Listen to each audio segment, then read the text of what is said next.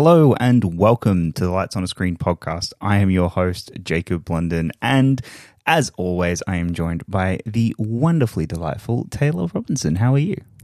I know that I start like this every week, but when I say that this week has just been everything everywhere all at once, Taylor's version, like this week has been so much. It's been a week. And I've made it through the week somehow. And recorded a really cool episode of the podcast I'm working on today, which was a nice way to end this just horrific week. But man, this week really was giving me a test. Yeah. Alayna, how are you? I got COVID for the first time, finally. You did. You did. So that's why we weren't here last week. Sorry about that. That's me as well. I think all of us have just had a bumper few weeks. Yeah. And finally here to talk some movies. Yes. Let's decompress and talk movies.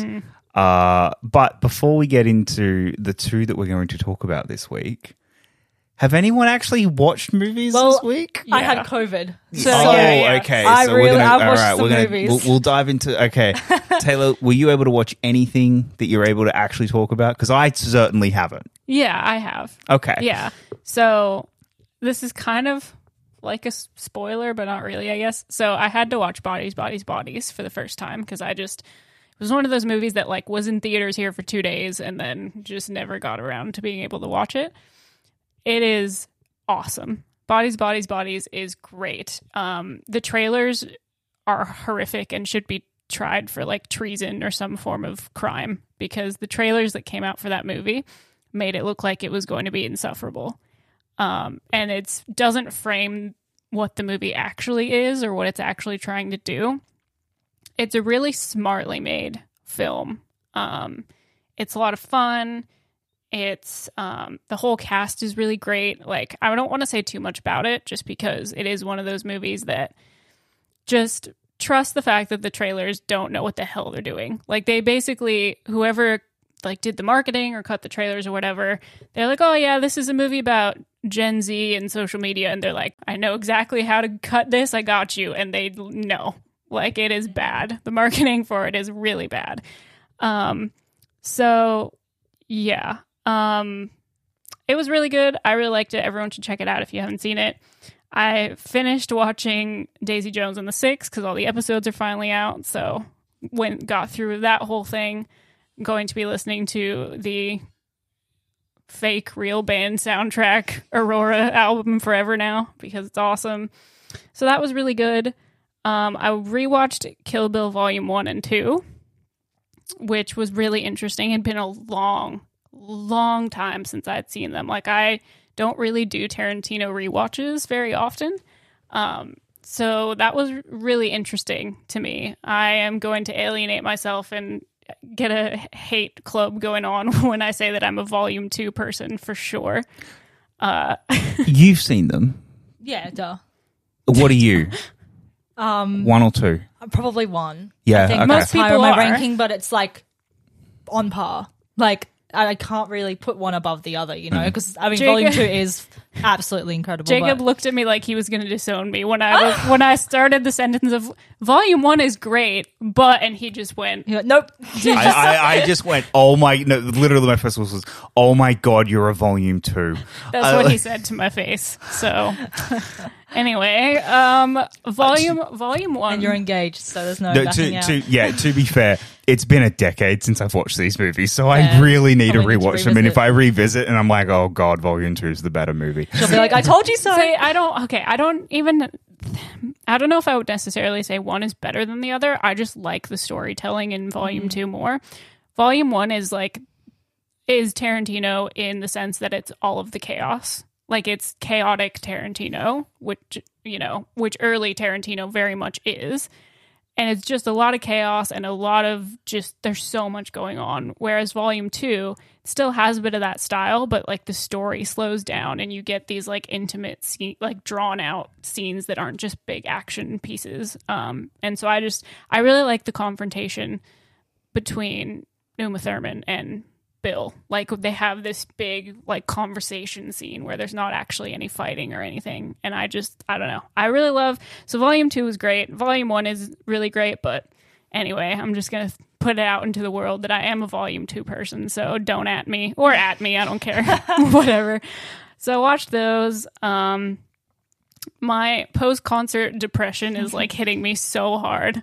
I haven't been able to get over it for like 2 weeks now. It's been a long time since I've had an actual post-concert depression. I used to get them all the time because I would just go to shows all the time. And then I moved here and you guys are like, what's music? I don't know. So I think it was like 2 weeks ago now, 2.5 weeks ago now, maybe almost 3. It's been nearly a month. It hasn't been that long. It was the Oscars weekend. Oh my God. I don't think it. No, it definitely hasn't. 3. It's been 3 weeks. Yeah, so it's barely been. Sorry, like, okay, yeah. fair. So It's been 3 weeks. Don't give me that. Whoa. I can do math. So I'm in this like post-concert depression that I haven't. The last time I had something like this was the last time we did Comic-Con, because I always get post San Diego Comic-Con like slump where you're just like, what do I do with my life now that we've just done that? So I got that with this real bad. And so I sat down and rewatched My Chemical Romance, The Black Parade is Dead, which is their final show from the Black Parade tour.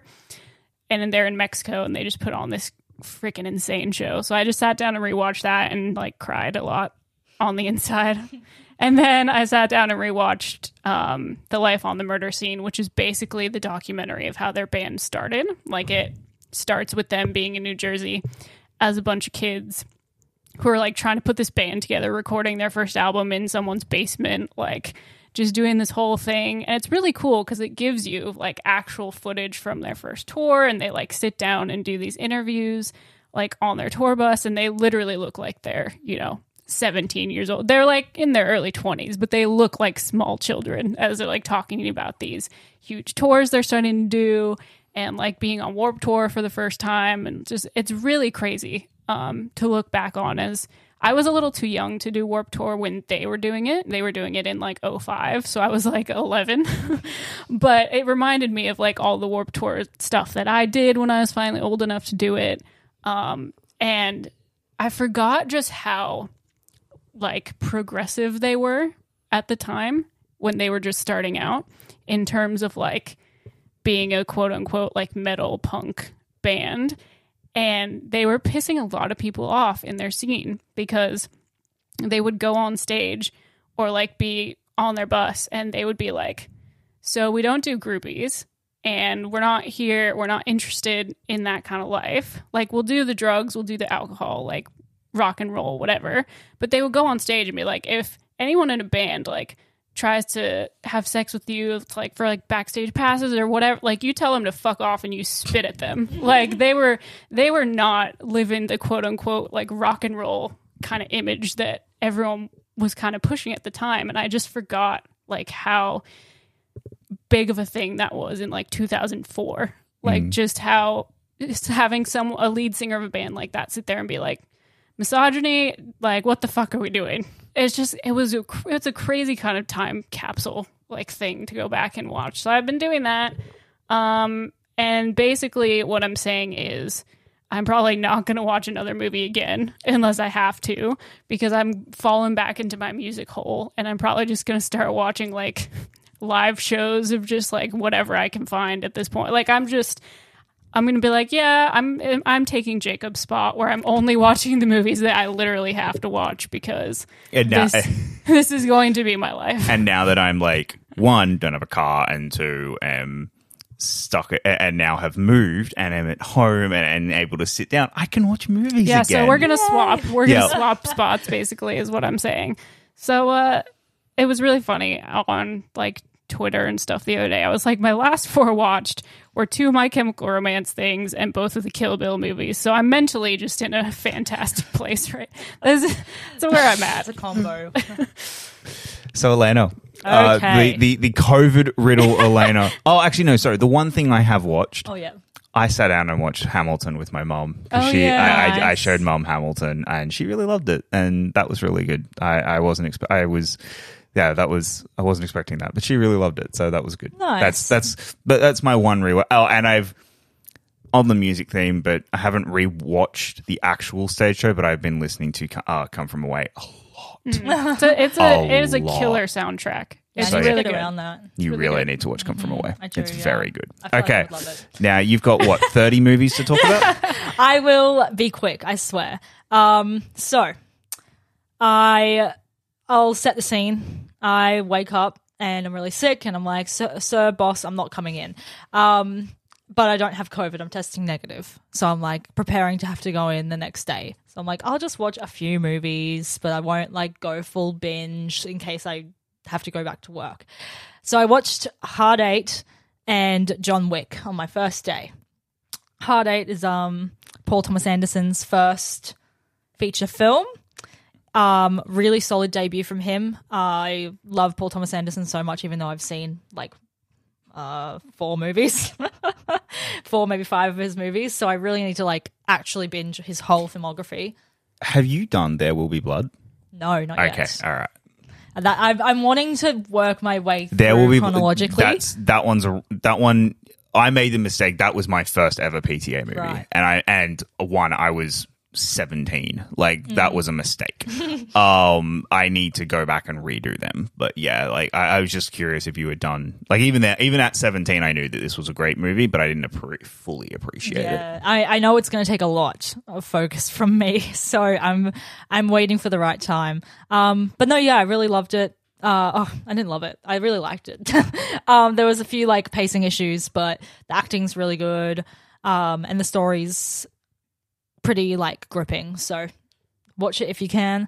And then I was like, I'm gonna have to watch John Wick this weekend, so I guess I'll have to actually watch the movies that came before. And I was like excited, but also I was like, I feel like I won't like them. That was a lie.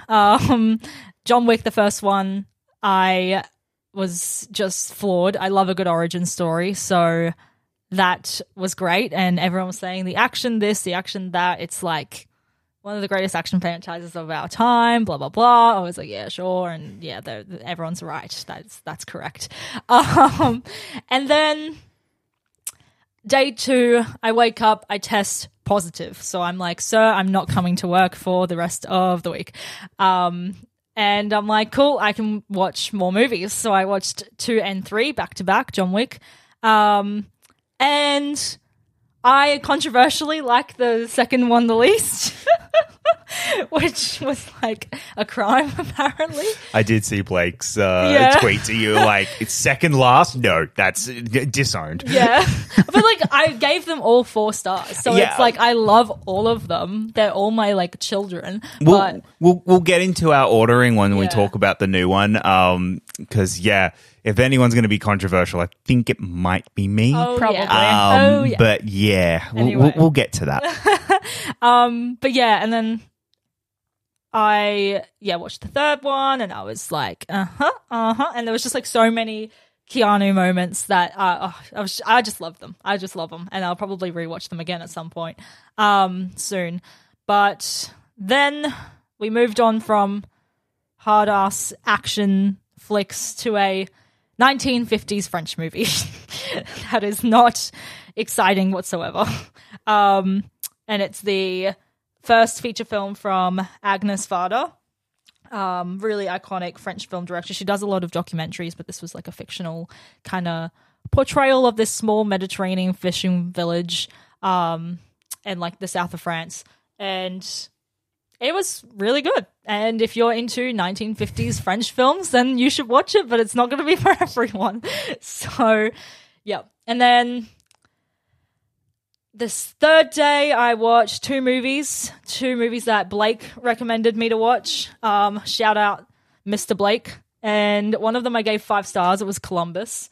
And it's just this, the director is Kogonoda, and it's this meditative kind of exploration of architecture and art, and it makes you cry, and it makes you like have an existential crisis, and the whole lot, but in like the best way. I literally was like finished it and was staring at my floor for like 10 minutes, and I couldn't like move or think.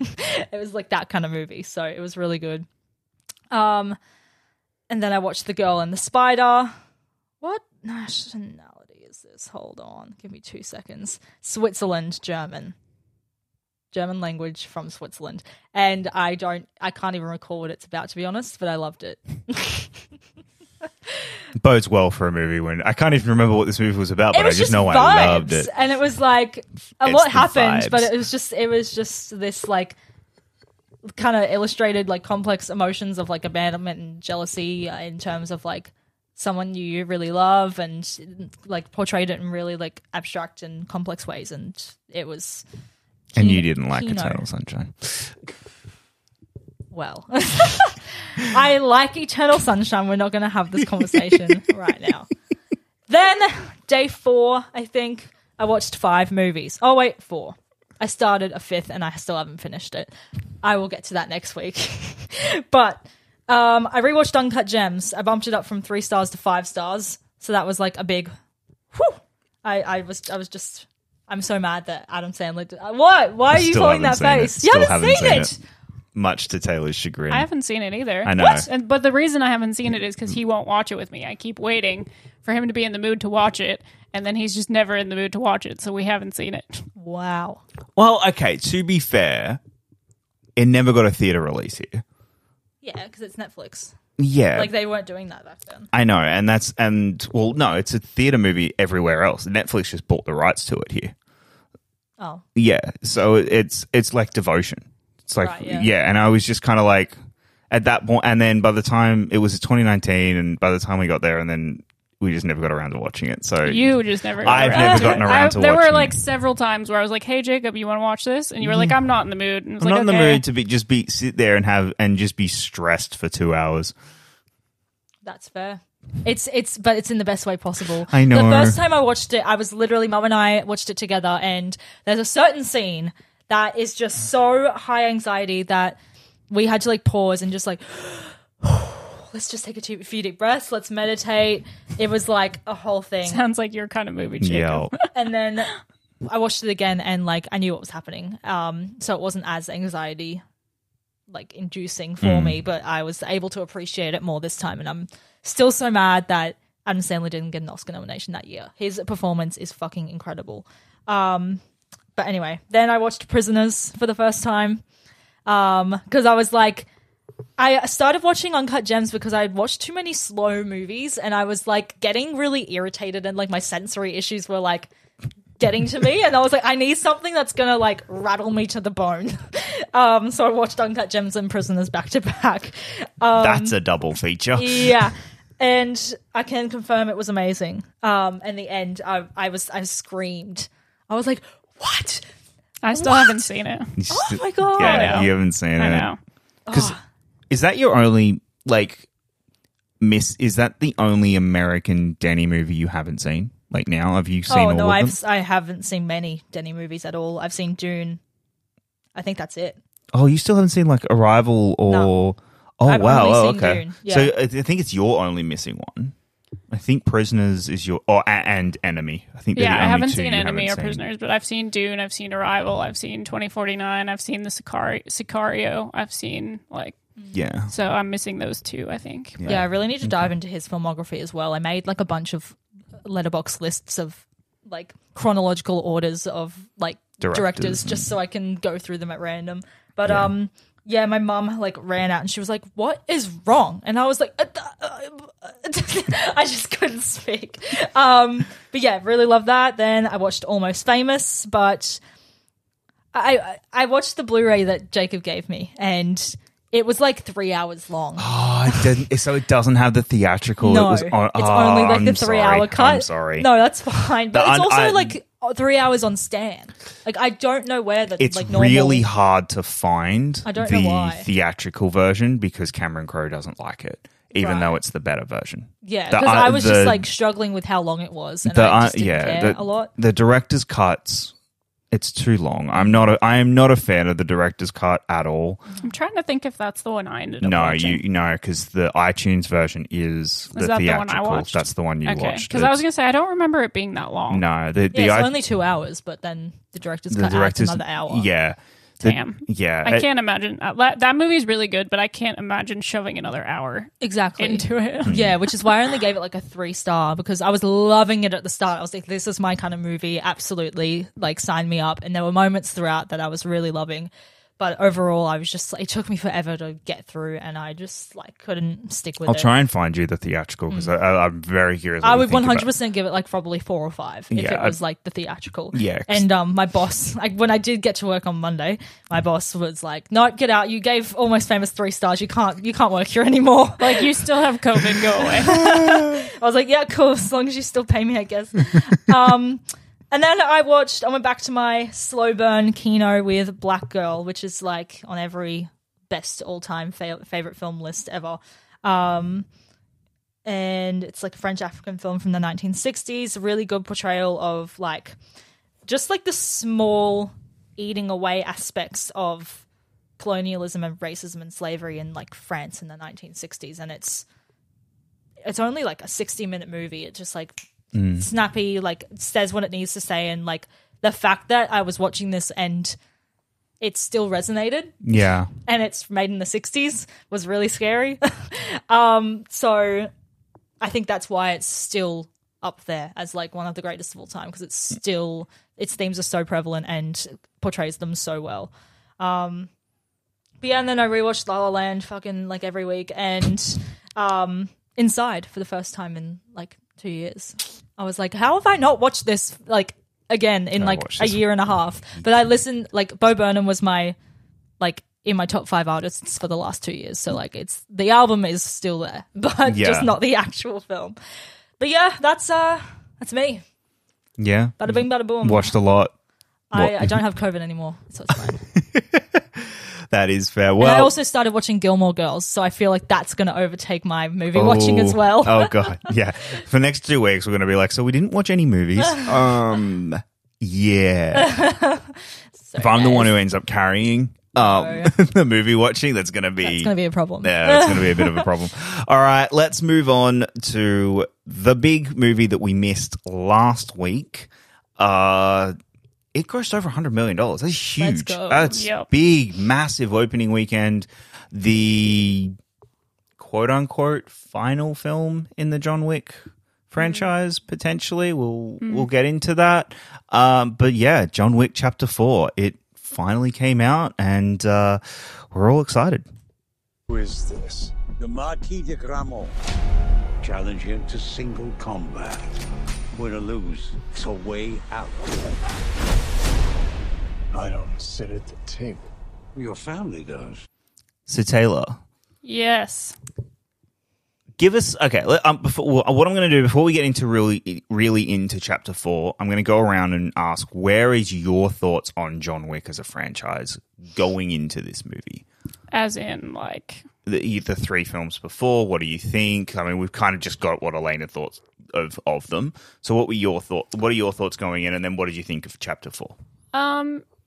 Well, it's been a bit since I've watched the other 3, but I do really enjoy all of them. The first 3 I had a lot of fun with. I really think it is one of the best action franchises that we have right now. Some of the best action films, just generally, that we have right now. And the first movie, I just remember it being such a moment where it was a big moment because it was like Keanu's back and everyone was really excited about that.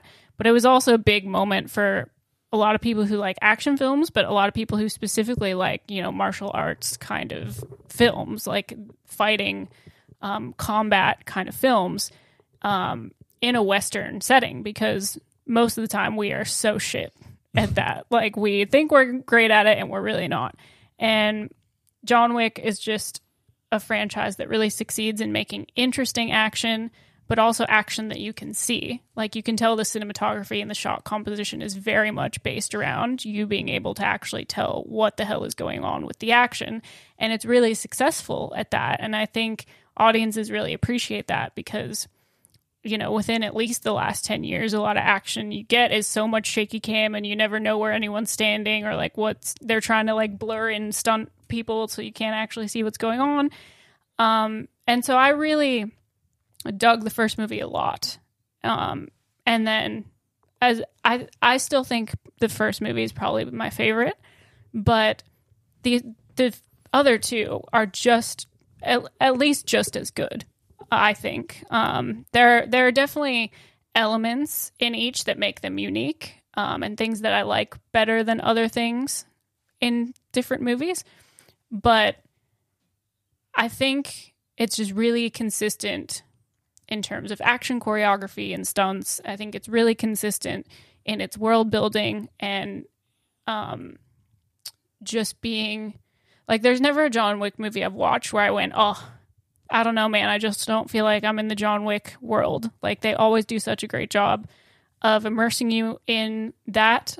And yeah, it's just, it knows that these movies know exactly what they are, and they never try to be anything else. And so I was really excited going into Chapter 4. Like, until they give me a reason to not be excited about John Wick movies, I'm just going to be excited about them. Especially since, you know, we get sequels to far, far worse movies constantly all the time, looking at you, Transformers and Fast and the Furious. But by Fast and Furious, I mean, like, Hobbs and Shaw spin-off crap that nobody needs. But anyway, yeah, I was really excited going into Chapter 4. I really need to rewatch Chapter 4, and I was hoping I would get the opportunity to before we recorded, just because there are some thoughts that I really wanted to solidify by watching it a second time, but we've just had a lot of chaos going on. It's been a week. So I haven't been able to get around to it. I think Chapter 4 is probably my least favorite of the films. But again, it's really hard because I need a second viewing. It's one of those movies that I just know I need to see a second time again, whether it's because when we saw it, I just wasn't in the right mindset to watch it, or if there's just, sometimes there are just those movies where I would, like, personally for me, like, something just doesn't click until I see it a second time. But we can get more into that. I enjoyed it. I just didn't enjoy it as much as I was hoping to. Alayna. So obviously having binged them in like 2 days, I don't think I had a huge emotional connection to the franchise, and that was like hard to gain when I was just like if you've watched them like when they came out, it's like this whole thing you've been through over like how many years, like nearly 9 years. Yeah. Nearly 10 years. So I definitely was like strapped in, like really ready for Chapter 4, and everyone on Twitter and like critics were saying it's the best one. So I was like, interesting. I was a bit skeptical going into it because I like, one was also just like, how can it get better? Like, I don't like, it's the fourth one. Like, it can get very tiring after like a few movies. And I think it hit all the beats it needed to, and kind of in regards to the first three films as well, neatly ties things together. And I kind of said my piece on the first three, and also you said basically everything that I think. So I've been a John Wick fan since the first one. Like, I've really, like, I saw the first one in theaters. I really enjoyed it. I thought it was awesome to see. The sequel, when it came out, we didn't get it for like 3 months later, and so it came out in February in the US, and we got it in May. Shit. Yeah, can you imagine that now with John Wick? You'd be murder. Yeah, literally. Anyway, 3's probably my favorite. Okay. I think 3 is the one where we've taken the premise to its absolute limit, and we're doing what we can the most with this premise. It's why this really didn't work for me. When you were saying that it could start to feel tired, it can start to feel repetitive, it can start to feel stretched. This is the one that started to for me. And funny enough, I am literally the one. Yeah, you. I have not. You were on your own little island. There is no one else I have found who has given this movie a negative review other than me. And that's fine, and that's why I need to see this again at some point. Because I need to know, is it just me, who just sits there and goes, this movie isn't working for me, or was I in that bad mood, or was there something about the first time I saw it? This film feels very, very much a two-parter that it was originally, that it was the back-to-back film shot that they then just went, no, we're not going to shoot back-to-back. We're just doing it as one film because of COVID. And not only that, for me personally, it re-hits a lot of the same beats as 3. And I think that might be my biggest problem, is because I love 3 so much. Going back and going, I've seen you do all of these moments previously.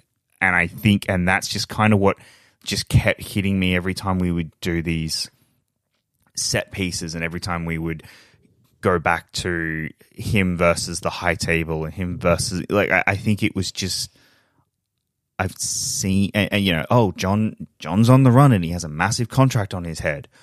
Let's go. I know. I've seen it. Like I saw that in 3, and I think this was the first one that really had started to feel like, oh, okay, John Wick's invincible, and not in a believable way at this point. I think this is the one where it really started to push the superhero aspect, and the, you know, here's a man who, like, I just, what made John Wick so unique and different was he was the devil and someone beat him and he wanted revenge. And it's just starting to get to a point of, you push, I just right now at this point, I just started to be drained by all the action sequences. I thought that most of them went for far too long and not in that fun, I'm exhausted with the characters, and I should be. I was just exhausted because I just didn't think that they were overly different and unique and original from the other films, except one. There's one that we will talk about in spoilers that I think is arguably one of the best sequences out of the entire franchise. But yeah, I just, a lot of it really didn't land for me the same way that the other 3 films have. And it sucks because I love these movies and I really wanted to love this movie. Like, I really did. And it hasn't landed for me at all. And that's just, yeah, it's really disappointing. And so I've been very let down by this one. And it's probably one of the more heartbroken movies I have been this year. So, yeah. Yeah, I'm like obviously the complete opposite, because what I like about action movies is, like, especially action movies like this, I loved when it was just fucking like 10-minute action sequences, because to me it was inventive and it was doing something different, and I don't know why you don't think that, but it's, I think, also different to other, like, outside of the John Wick franchise. What the John Wick franchise does is so unique and innovative, and I think I said this, I was probably talking to Blake about it, how, like, I generally hate action movies and, like, it takes a lot for me to enjoy a movie like that, but I think the reason that I like these movies are because the action is actually interesting, and this one is the most interesting out of them all, and I could watch John Wick on the run for hours. Like, I don't know why, but it's just something in my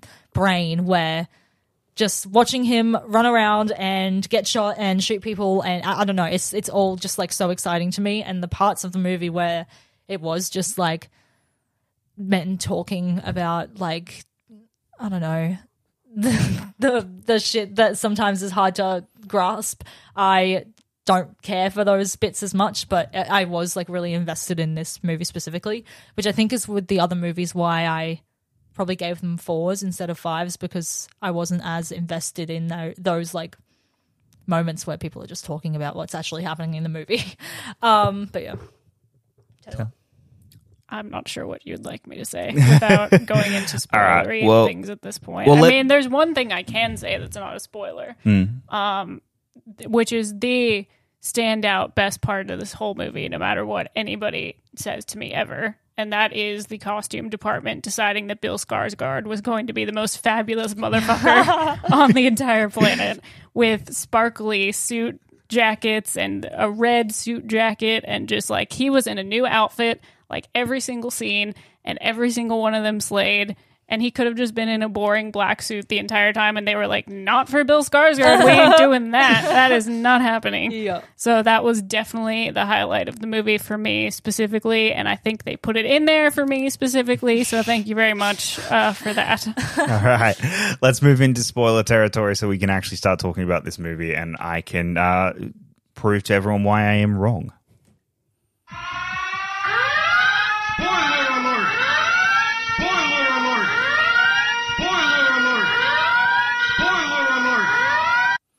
So, okay. Go ahead and lay it out for us. Okay, and here is where I could be.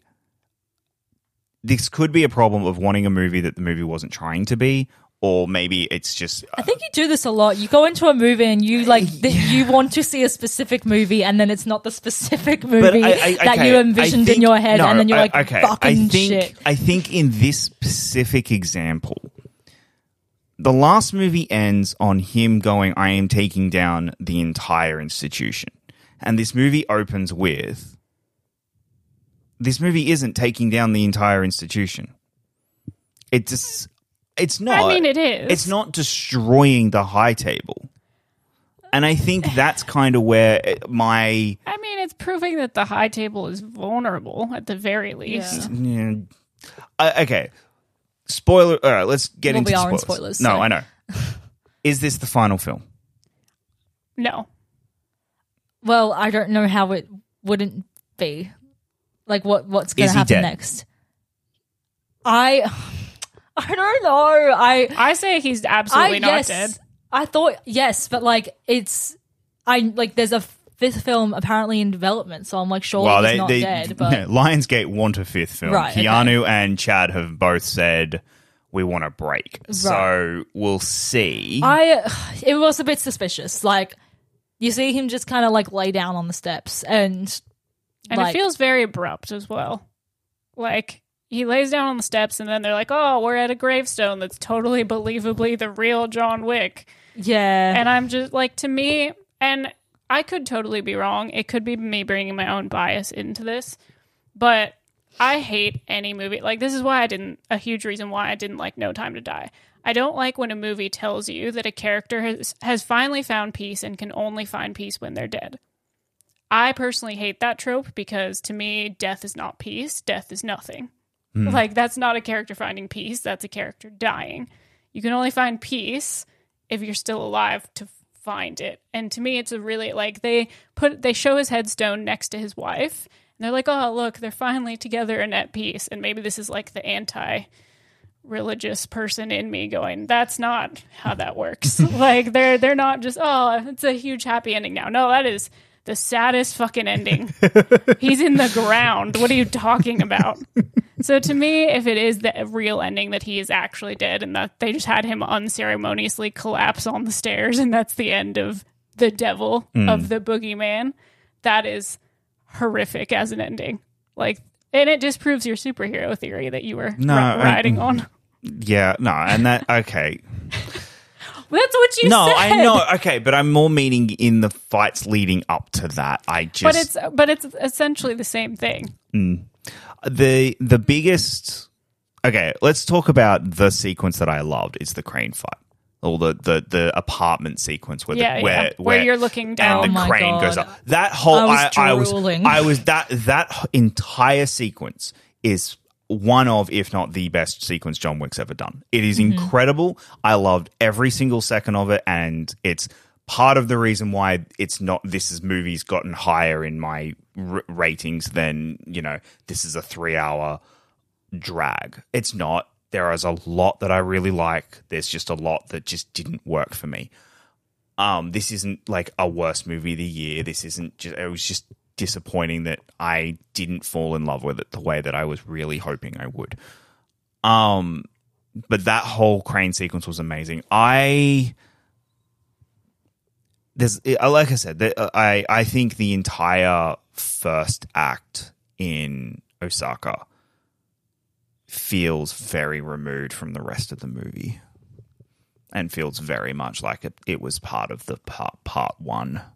And I think knowing the production troubles with this movie, I think is something that I maybe took into it a little too much. See, you did that to yourself. Know, yeah. You did that to yourself because I didn't take that in. No, I didn't know fair. that until you said it. Okay, fair enough. Yeah, I didn't either.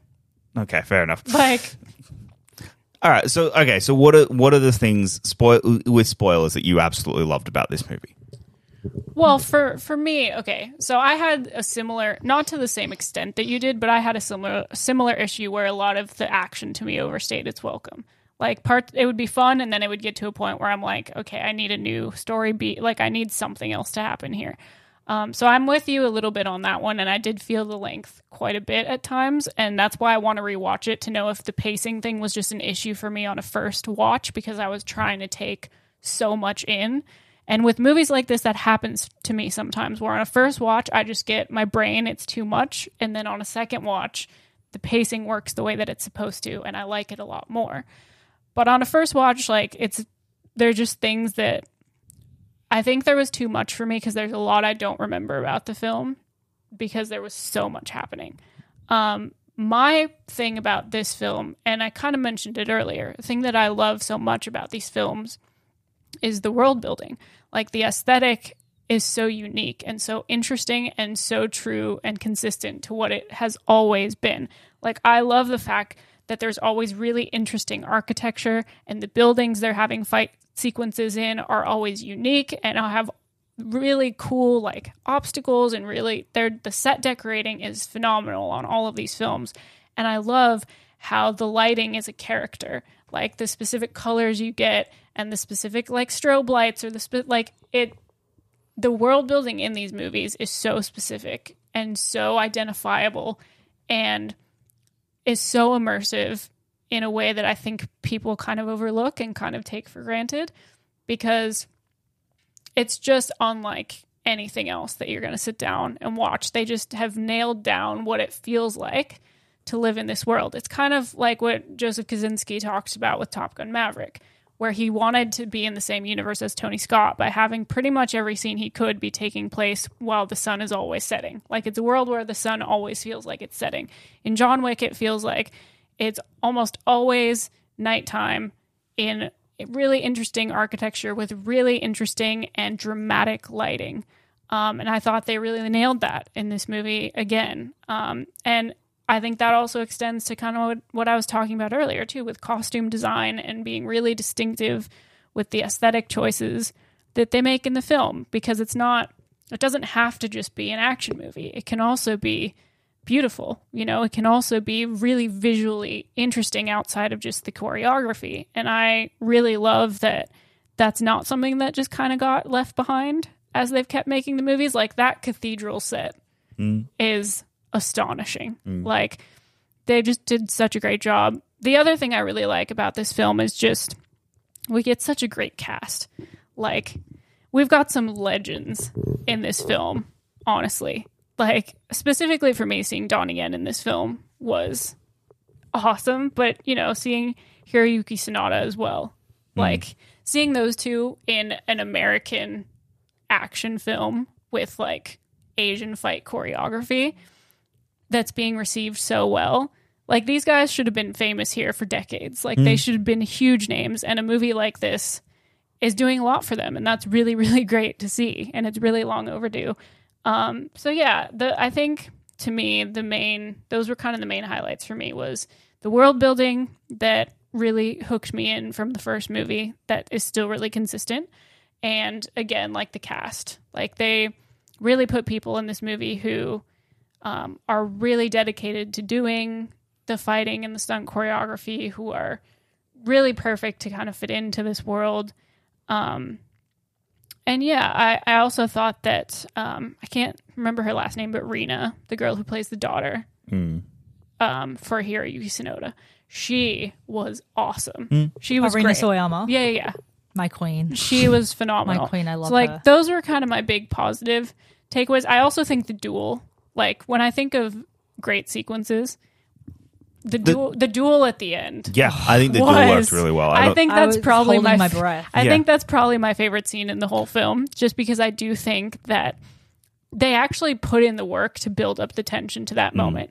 You know that Donnie and Kane, you know that Kane and John Wick, neither of them want to be in that position against each other. Yeah. John Wick probably would have never been like, if he thought it was going to be Kane, he wouldn't have done it. He wouldn't have done it. Yeah. And so just having that, you believe their history, you believe that in their own kind of effed up way, they care about each other. You believe that they're both just so desperate that this is just what they have to do. And it's stressful. You have no idea what's about to happen. Like, the anxiety works so well in that scene. And so I really do think that the movie, while there are moments I don't think work perfectly, it did manage to build up the tension to where that pays off so well. Yeah, the fact that, I mean, correct me if I'm wrong, but Kane hasn't been in any other films, right? Do we know about, was his name mentioned? No. Yeah, the fact that it was able to build that storyline and completely, like, emotionally wreck you by the end with what happens just from, like, this character just popping up out of nowhere. That's, like, props to the screenplay and everything. And yeah, like, the fact, I think I saw a tweet or something that said this, but with the budget they have, the fact that they put that into actual sets and not just, like, good CGI that would probably turn out bad anyway. And just the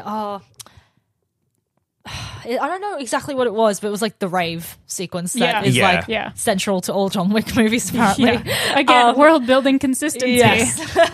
With all the falling water and everything. Oh my God, just like the ability to create something like that with that your budget is exactly what I want and like need in action movies, and like every other franchise need to take notes. I'm not going to name which one. What did you think of the? Okay, so the entire Paris sequence. So the start, like basically where the radios happen, like where the the overdub of the radio host is happening. That, and then they're fighting through the Louvre, not through the streets, and then they get to and then they obviously get to the crane shot and all that. That whole sequence was awesome. And then I think it overdoes it with the staircase and the park scene. Personally, I think that was where I didn't like it. I was so into it. No, that was, to me, I was like, I was this so is into just it. He was working his way up and then he falls all the way back down. I was kicking myself and I was the only one laughing, but I didn't care. Because it just like kept going. I loved it. Yeah. And then they had to do it all over again, and with the help of Kane. He was with Kane at that time, right? Yeah. Yeah, see, I didn't mind that either. I think to me the action sequence, so that the staircase was fine. I got a little I thought that when they were at the giant ass roundabout, I feel like that overstayed its welcome a little bit. But the one I think I had the most of an issue with, when I say the action sequence overstayed their welcome, I was getting really done and over with the just completely drawn out fight at the Continental in Osaka. Like the setting was really cool, but they spent way too much time in that like mirror room or whatever the hell it was where he's fighting Kane. To me, that started to get exhausting. I don't mind the sequence at the end, like where they're going, where the radio host is like that sequence I think is really well done. I think it was a bit of stuff at the beginning of the movie that I don't know why. Again, like I'm having trouble figuring out why certain things felt like they overstayed their welcome for me, because I didn't have a problem with the club, like the waterfall club. No, I think that whole thing worked. I thought that worked really well. I thought the stairs. I thought the stairs was really well done. Just because it is that tension moment of like sunrise is literally about to happen in 1 minute, and like the fuck is going on? And I think it's really cool to have Kane be the one to help him get there, considering, which just backs up the point I was making earlier, considering what they're about to both have to go do. But Kane is not interested in the game that Skarsgård's character is playing of like, stop him at any cost from getting there. He's like, no, if this is going to happen, we're going to do this and it's going to be done the right way. And, you know, I don't care about the Marquis having his own plan. Like, if he's going to make me do this, we're going to do it the right way, which I thought was really cool. Have you actually seen the post-credit scene yet? I did, yeah. I when I was closing at work, like VMAX was like the last one to finish, so I was up in projection watching it.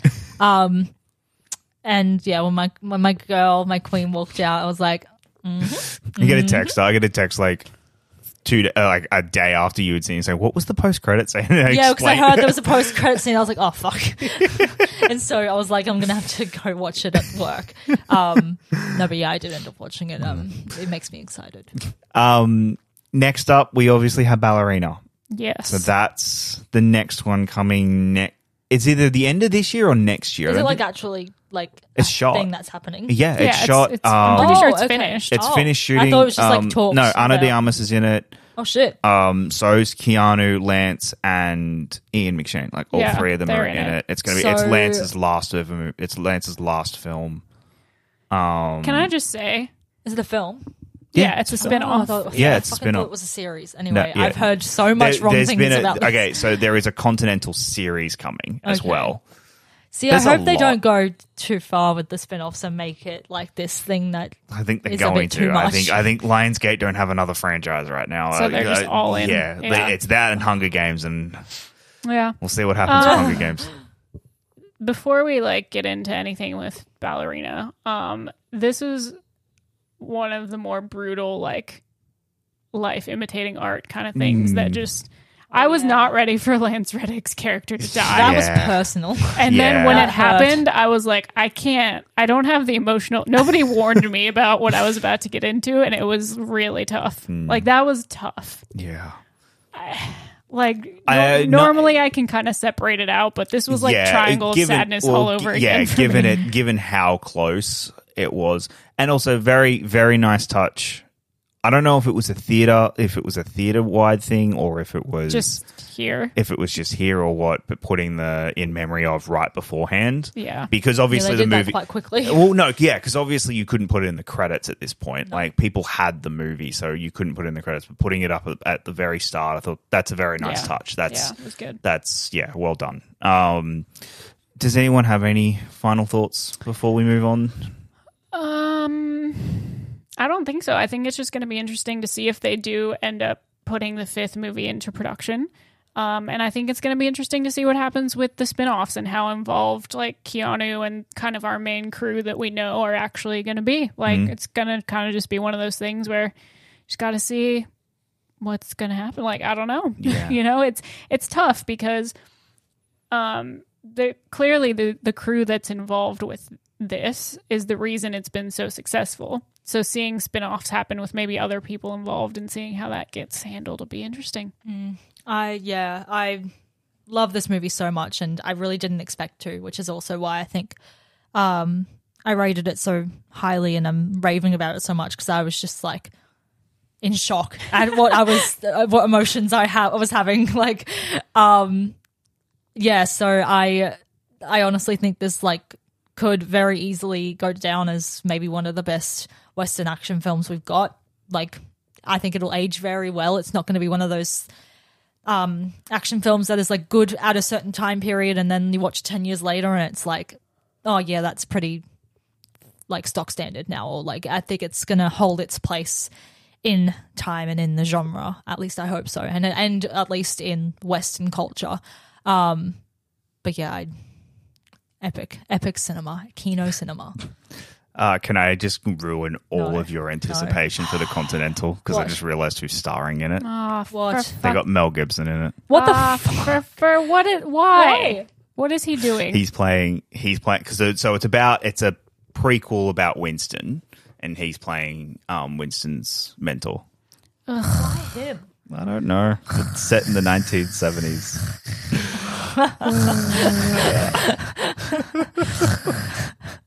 One more. All right. Let's Anyway, at least we have ballerina. Anyway, All John right. Wick Chapter 4. Out of 5, what'd you Oh, give we're it? doing this again? Oh Yeah. God, I don't remember, and I'm not on the page anymore. Hold on. I gave it 5 out of 5, bitches. Wow. I gave it a 3.5. I gave it 2. Shut up. Yep. Going to. Suck my... Yep. All right. Well, so that was last week's movie that we didn't get to for due to someone being sick. So Sorry about that. so far Taylor's the only one who hasn't delayed an episode yeah. because they've been sick. So as I did it in December, and now you've done it. So Don't put that curse on me. All right. So let's now talk about the movie that opened this week. We're, of course, talking Dungeons and Dragons. Here's the thing. We're a team of thieves. And when you do this, you're bound to make enemies. Sometimes those enemies come looking for revenge.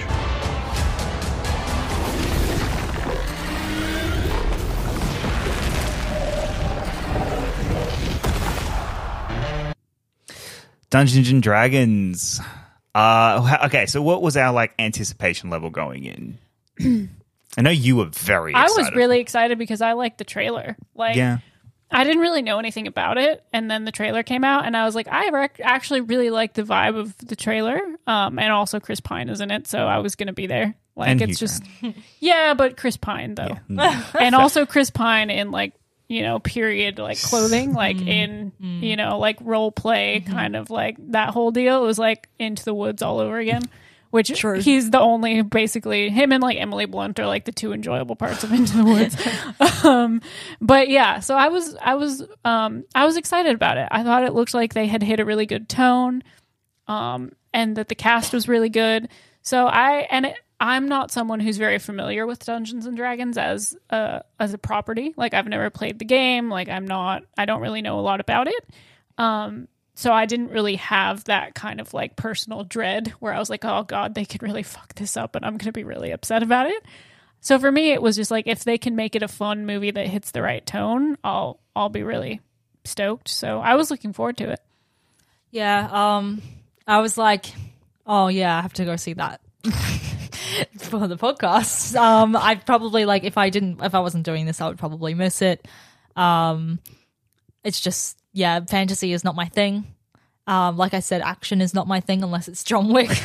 So just not my kind of movie. So going in, I was like, yeah, this should be fine. This should be good. Basically what I was thought about 65, except I liked this movie more than that. But yeah, with Dungeons and Dragons, I've played a few one-shots. And so I know the gist of how gameplay works and all that kind of stuff, but I can't say I understood any of the Easter eggs, but I did appreciate that if you don't have that prior knowledge, you can still enjoy it. And it's not going to be just a thing for nerds, but then the nerds can also be yeah. So yeah. Drink if you had Alayna being the only one of the crew who's ever played Dungeons and Really? Dragons. Yeah, That is surprising. Didn't have that on my bingo Bingo card. list. We should start a podcast bingo sheet.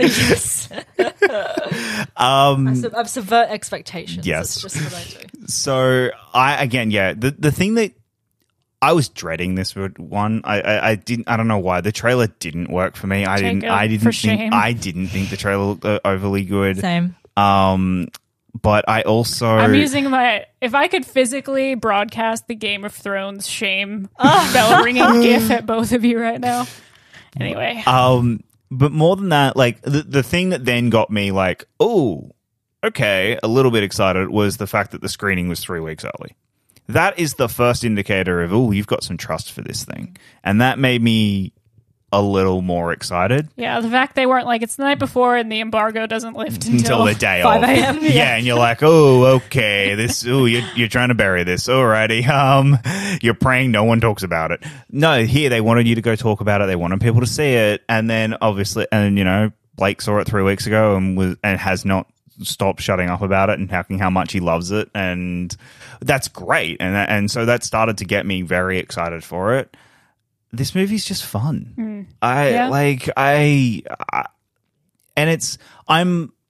I said earlier, I'm a little shocked at how well received it's been, just because of it's a very low stakes. It's a very feels like a blockbuster from 20 years ago, but not and that's not an insult. That isn't like that's a good thing. It feels like a box from 20 years ago, but these ones 20 years ago were very much dismissed. Yeah. And it's a little shocking to me how revered this one has been. And I was talking with you about why, and it's how genuine it is. I think that the biggest strength this movie has is it wears its heart fully on its sleeve.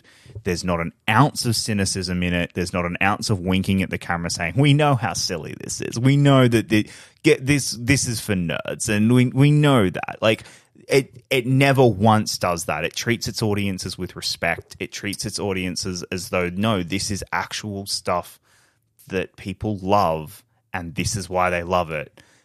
Well, and I mean, to be fair, I think that has a lot to do with the directors and the crew behind it. Like, when you look at who they are, I wouldn't expect them to make a movie like this that wasn't genuine. Yeah. And that's where, and you're right. Like, I just more think from in a modern blockbuster, if, hey, we're making a Dungeons and Dragons movie in 2023, you would have been like, oh, that's going to have 10,000 winks at the camera, 10,000s. Oh, this is, oh, look how silly this is. Look at all that. And they don't do that. And that's to their massive credit. Yeah, I mean, in the hands of a different directing team, I think you'd be right. Yeah, it had every... I think why I was also like not looking forward to it exactly was like it had every chance to be this just like cheap and boring and also just like uninteresting, unfunny, like just random blockbuster that slapped Dungeons and Dragons on the title because it had a few references to like some of the like characters in there or the animal, like the creatures and stuff. So, but then it could have also swung the other way where it was way too much of that and like you said, way too on the nose. So I think it had that like healthy middle, which is why it works for a lot of people because it's kind of hard not to like it. Like you walk out of there and you're like, you know what, that was, if I didn't love it, I didn't hate it. So like, I think this is a really, really just fun, entertaining movie. I think it doesn't, we've kind of touched on it, but I think it doesn't treat the audience like it's stupid. It gives you enough to where if you know what Dungeons and Dragons is, you're not going to be bored. Like there are things in there that like they use terms that are Dungeons and Dragons specific, but they put it in a context where if you don't know what they're talking about, you can figure it out, and they trust the general audience to do that. Not a lot of movies these days will. They'll either dumb stuff down so much that the whole movie is just exposition and you're like, well, this is horrific. Or they'll be so specific to try and be quote unquote like cool, to be with the people who know it. Yeah. That they miss the mark. And I feel like this was just the happy middle of being able to do both really effectively, where the terms are in there. So it's not just like, hey, we threw one word in there so we can call it Dungeons and Dragons. But they're using terms and words, and it's enough, I think, to get people interested in the universe, right? Like they use specific things where if you want to learn about it, it's a good starting point while giving you the context, enough context, but trusting you to be able to figure it out. Yeah, like I said, I think there are some genuinely very funny moments in this that were hurting me to laugh because it hurts to laugh right now. And there were just other moments that I just thought were like we'll get to it in spoilers, but there are sequences in here that are just brilliant. Oh yeah. It's very clear this is from the guys who did Game Night. Yeah. I think that the humor they nailed extremely well. Yeah. But even then, like the character dynamics I thought was really well. There's a couple of things that didn't quite land for me, and we can get that in spoilers, but other than like on the most part, this is just a fun adventure movie. Yeah, that's another thing. Like it could have easily just been a bunch of big names and like kind of just cheap character development and stuff, but it actually had a really good emotional core with Holga, Michelle Rodriguez. I didn't expect for her to kind of be. She's, I guess, like the heart of the movie, if there is one. Yeah. Like she holds all the emotional beats and has a lot of those sequences, which she nails. Like I was actually really surprised by her performance in this. I have only seen her in Fast 7, the one Fast and Furious movie I've seen. But yeah, and I think I also enjoyed how they were able to mix like generations of actors as well. Like you've got Sophia Lillis and you've got Chris Pine and then you've got Hugh Grant and also like Chloe Coleman. So it's like kind of spreads it out without like doing it on like they obviously might have done it on purpose, but like spreads out the age range, I guess, of like people that might go see this movie. And makes it work really well. So I think and also even the filmmaking of it is very intentional and again could have gotten away with not being very good filmmaking, but a lot of the like set pieces you could see when it was CGI and the CGI was like average, but then a lot of it was just like actual sets, which is nice to see.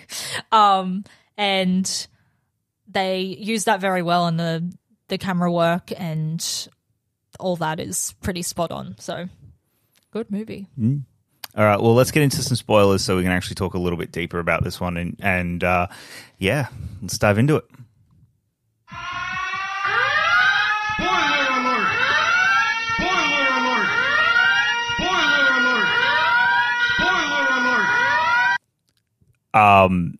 So the graveyard sequence is the best sequence in the movie, right? Well, okay. I mean, it's up there. Okay. It's top 2. The second being the fucking cameo. Okay. By That's Sir fair. Bradley Cooper. That was like maybe top movie moments of the year for me. I was like, I was like squinting, looking at the screen. Is that fucking Bradley Cooper as a tiny little man? And is Holga like, this is her ex? Like, what the fuck is going on? And then like later down the line, it's like, oh yeah, this is her type. And I'm like, 1, disservice. 2, Miss Lesbian Holga. But also epic. That is just, anyway, graveyard sequence, yeah. Yeah, the graveyard sequence, I was dying. I was laughing very hard. I think that entire sequence is so well done and is so clever. And it so easily could have not been. Yeah. Like it's it could have overstayed its welcome so fast. The balance of that needs to be handled so delicately. That's what I think these two do so incredibly, is the balance of comedy. Is how is just clever original comedy and knowing when to cut and knowing how long to stay and like don't overstay. Like I think that works extremely well. And yeah, there's a lot of sequences like that I just think of. I also love the graveyard sequence because it's very like that is one of the sequences that is like if you play D&D, you know, like that is just like so gameplay. Like you go and you can ask this corpse. You have this spell where you can ask this corpse 5 questions and then you ask him a first question and then you ask someone else a question, but that's also a question for the corpse. And then that sequence was like so gameplay. So like I really enjoyed that. Like having to navigate that. Yeah, that was funny to watch. Did you stay for this mid credits? Yes, like the one right after the credit sequence. Yeah, where he's he just like he's still hello. Hello. Yeah, that was that the only one? Yeah, I think so. We didn't say it at the very end. So yeah.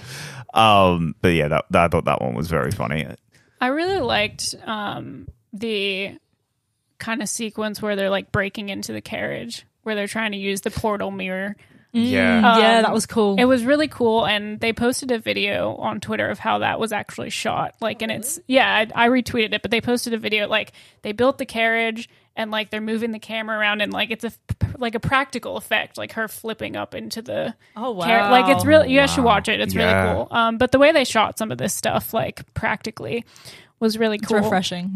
Yeah. So I really liked that sequence a lot. I liked the humor of you can see his legs up here and his head down here, and the people riding behind are just like, what the fuck? Like, what is going on? I don't know. I thought it was good comedy, but it was also just really cool, like set piece wise, to like have that be a thing. Yeah. Like, I don't know. Just I thought it hit such, like, the tone that it hit was really great. Like you said, they balanced comedy really well with also having these story pieces. And yeah, it had a really surprisingly sweet and genuine emotional core, like a family story that by the end, like, I was legit crying at the end of that movie. I knew where it was going. Yeah. I knew where it was going, and I was just like, it's still happening. I can't stop it. Like, it's just such a powerful message to have Chris Pine's character realize she's had a mother all along. Yeah. And I've had a family all along, and I've been chasing something that I don't need to be chasing. Yeah. Like something that's just gone. And I've been taking for granted the thing that I have and the thing that means so much to my daughter. Like, that's just such a powerful, like, that whole thing. I was just like, I was not ready to cry at the end of the Dungeons and Dragons movie. But Again, here we not are. on the bingo card. Okay, so what did we think of once Renee turns up? 1. Yeah. Yeah. I second that. But what do you mean? I thought the set piece was really well done. Yeah. I thought that whole sequence was really fun. The bridge scene is hilarious. That is so clever and so funny. That whole thing, the dragon being giant and fat, that actually got a genuine laugh out of me, like, just because of how it's different. Like, it's clever and it's unique and it's different. I just thought that whole set piece was really well done. I as someone who hasn't played D&D, I feel like it so fits into what my image of D&D is, to have a character like that just, like, show up and then be like, all right, and I'm off now. You're never going to see me. Like, just kind of off in quite literally, yeah. Like, where it's like, what the where is he going? All right, bye. Yep. Yeah, like I said, I think a lot of it worked really well, and that whole sequence. It's hard to talk about this one just because it's so. There's not, like, on paper, I can't point and say this is what it did well, but watching it does it so well works, yeah. that it works. Like, on paper, this is a trope-filled, cliched-filled, everything about it, you go, this thing shouldn't work. And it does. It just does. It's fun. It's sweet. It's emotional. It gets you... It just gives you a smile on your face the entire time of just, this is just fun. And we don't get those type of movies anymore, where it's just from start to finish. It doesn't do anything to break the mold. It doesn't do anything where it's, we're trying to be this completely wholly original, unique blockbuster. We're just gonna be. Which is where I think it also could have failed if it tried really hard to do that, and you were like, "Don't try to do that." Yeah, like, I think it's a fun. It's just a fun. There is one other scene I want to talk about. I don't know if you saw it because you went to the bathroom like 6 times. Okay, sorry. You do. That's how you watch movies. That's who you are as a person. It's fine. There was a sequence that, like, I wasn't expecting it to unfold the way that it did, but when it did, I was like, that is genius. Where they have Chris Pine's character playing the lute as a distraction, but it's not actually him doing it. Like, were you there for that scene? So he's, like, trying to distract the guards so that they can get into the castle thingy, whatever. I don't remember what it's called. And he's, like, singing this song, and then it starts to skip. Like, he's repeating the same line, and then you look and it's him magicking, like it's an illusion. Like, he's not really I actually got quite scared when that, like, for a split second, I was like, is the projector failing? Like, fucking trauma. And so he starts skipping and singing the same line over and over again, and you see in the background that Justice Smith's character is, like, magicking it, but his foot gets stuck, and so he's, like, distracted, and it just starts, like, skipping and repeating, and then, like, the face starts contorting, and it's, like, almost, like, melting. Like, it's hilarious. It was so well done, where it's just, like, this horrifying image of, because he's not concentrating on it anymore, it's just becoming, like, its own kind of that was awesome the way they did that. I was not expecting it to actually not be him. I thought they were like, well, you get to distract him and deal with whatever the consequences are. But I don't know, just moments like that were just so fun. Yeah, and that's what I think this movie does so well. And also, it would have been so easy to make Chris Pine unlikable. Oh, God, yeah. Yeah. Like, he's not unlikable through the movie. He's not a stuck-up prick who he's someone who is flawed but knows he's flawed and is just trying.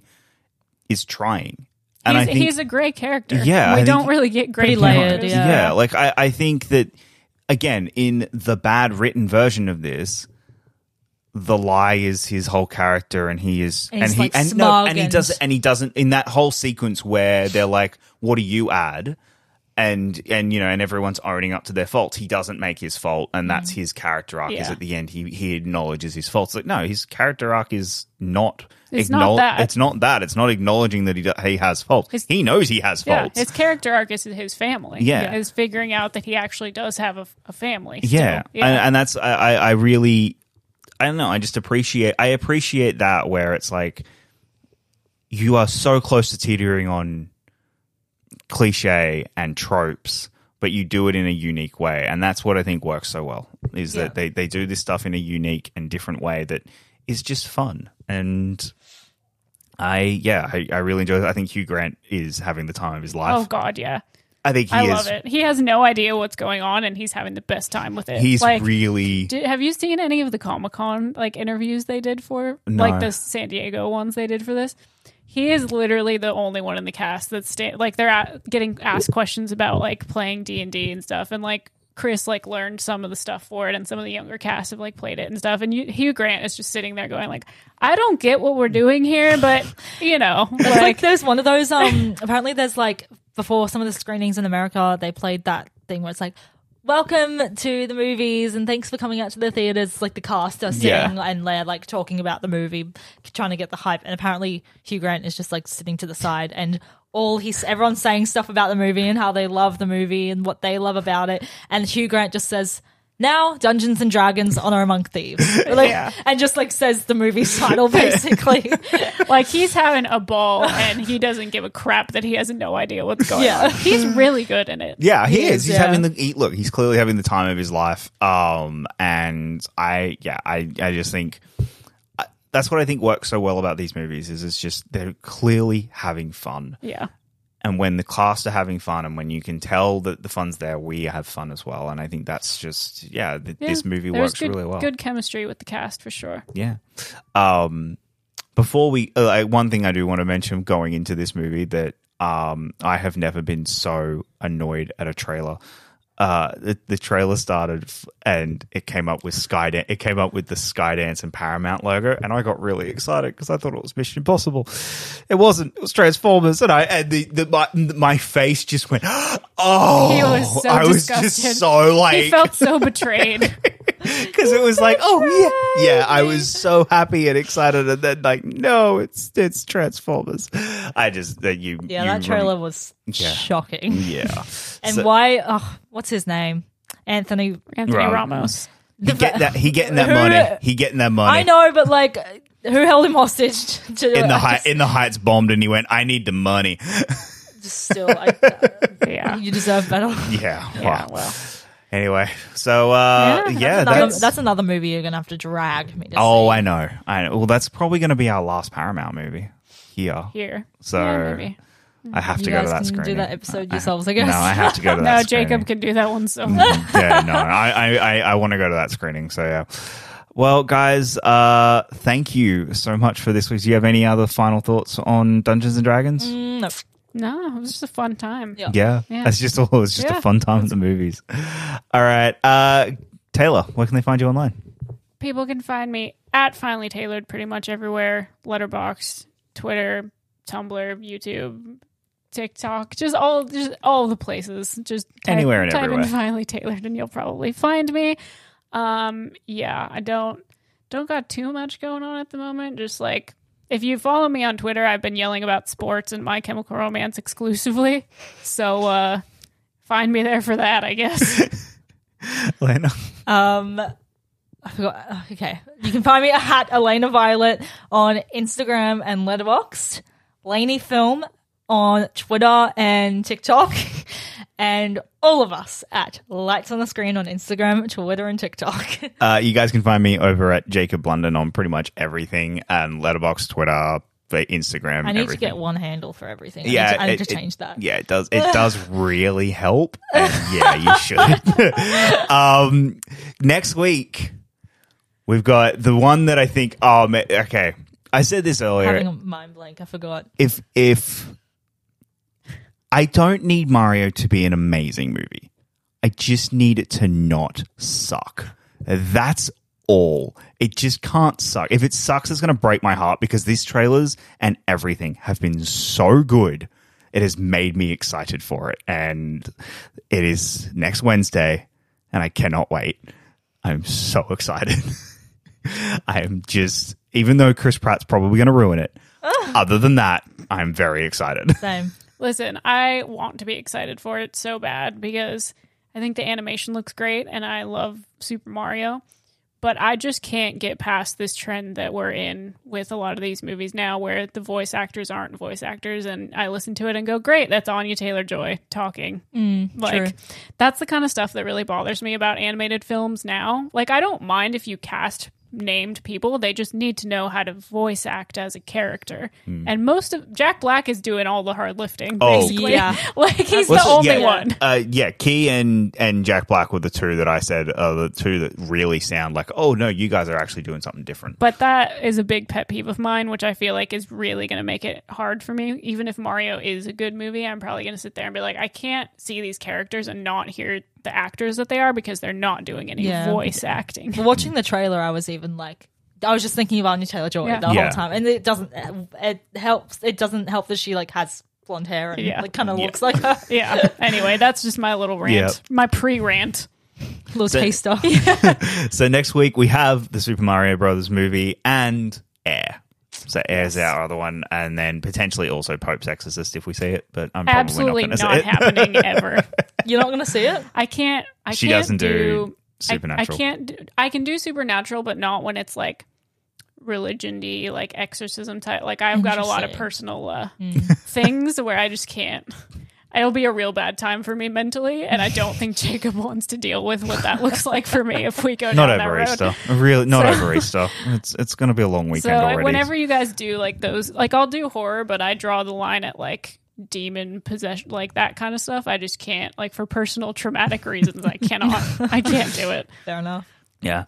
Well, guys, thank you so much for listening to this week's episode of the Lights on the Screen podcast, and we will see you next week.